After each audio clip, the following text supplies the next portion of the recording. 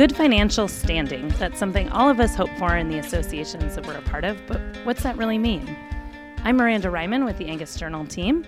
We just got done with the 2023 Angus Convention, and the last item of business was business.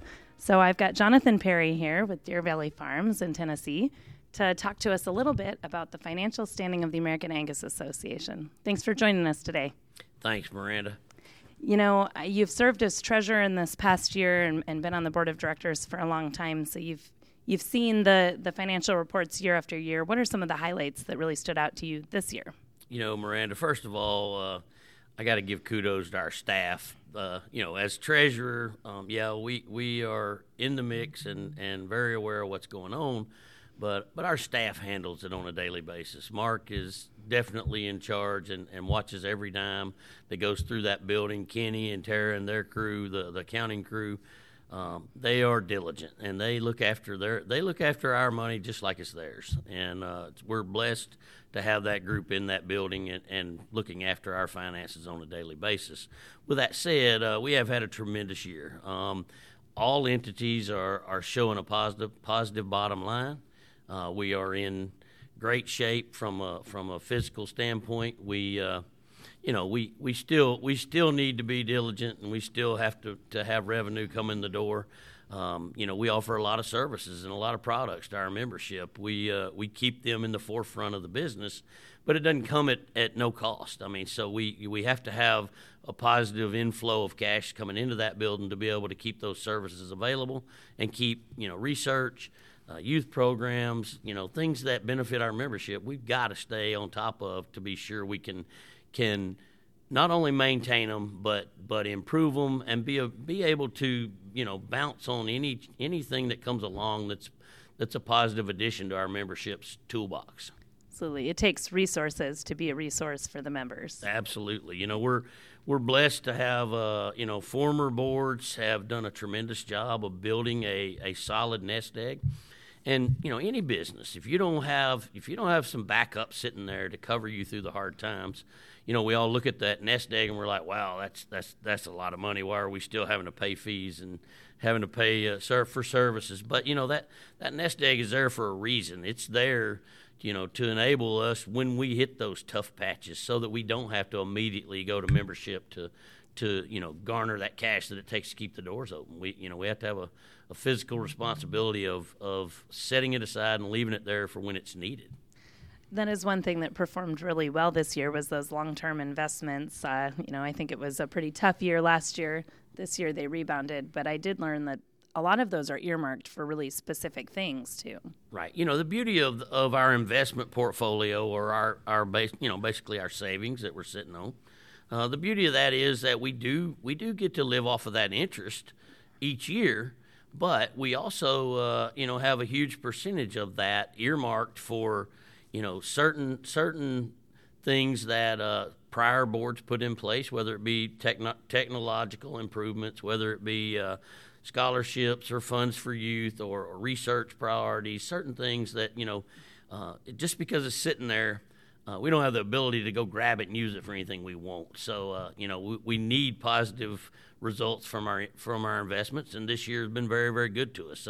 Don't forget, last year we looked at a huge loss in our investments. So, we needed a turn in that performance, and we needed to build that nest egg back up.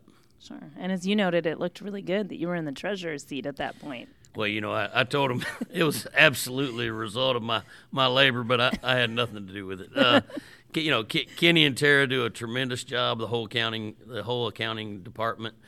Kenny is very prudent with those investments and watches them on a daily basis and does a really good job of safeguarding our cash that belongs to the membership.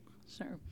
I won't make you quote all the numbers. I didn't ask you to bring your notes here, but give me just a little bit of the bullet points on, registrations were down slightly, but there were other things that made up for that. Sure. While we did lose some budgeted income in certain core revenue spots, like registration, not a lot, but we were very fortunate to make it up in areas like Angus Link. Angus Link had a tremendous year.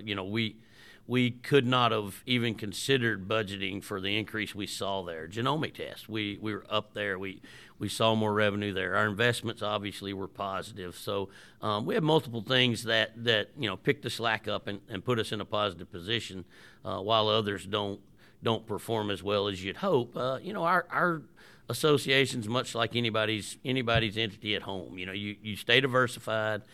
You hope that across the board we end up at a positive revenue, but you have areas that perform better some years and areas that don't perform as well, but they pick each other up and get us to a positive spot by the end of the year. Absolutely. The last thing I'm going to ask you about is kind of a side note, but I think it is an important note. We talked a little bit about credit card charges and the ability to have some ACH payment available. Yeah, we are instituting the ACH payment option. While I think it will ease some of the credit card fees, I think it's very, very important that our membership understands, while we're not proposing a change today, but we basically eat a $600,000 fee per year for charges that come back from credit card companies for all the work that's paid for with credit cards. This has grown exponentially. I've been on the board 7 years, and I think it's doubled in the time frame that I've been on the board. So it's getting to be a glaring spot that I think we have to look at and try to figure out a way to offset that expense or do something about it, because it is becoming a major item on our budget that we really don't know how to tackle at the moment. And hopefully with an ACH option, that also makes it convenient for members too. Right. The ACH option will make it more convenient for members. It will hopefully offset some of those credit card costs. But more than anything, I think it will really ease the burden of members from a transaction standpoint. So if I sum up your treasurer's report, positive bottom lines, growth, but we're counting our pennies. Is that everything? That is. We had a great year. Just remember that, one of the reasons we are where we are today is because we had foresight in individuals that sat on this board way before we did, that watched that bottom line and left the funds available for us to be able to utilize them when things came along that we needed to add to or invest in for our membership. And so, I think it's important that we maintain that flexibility and keep reserves in a positive spot and keep some backup so we can do those things. Very good. Well, at the conclusion of the meeting, you were elected vice chair of the American Angus Association Board of Directors. So congratulations to you, and we look forward to your leadership. Thank you. Quite an honor. Be sure to visit angusjournal.net to keep up on all things Angus. The January Angus Journal will be packed with convention coverage, so subscribe today.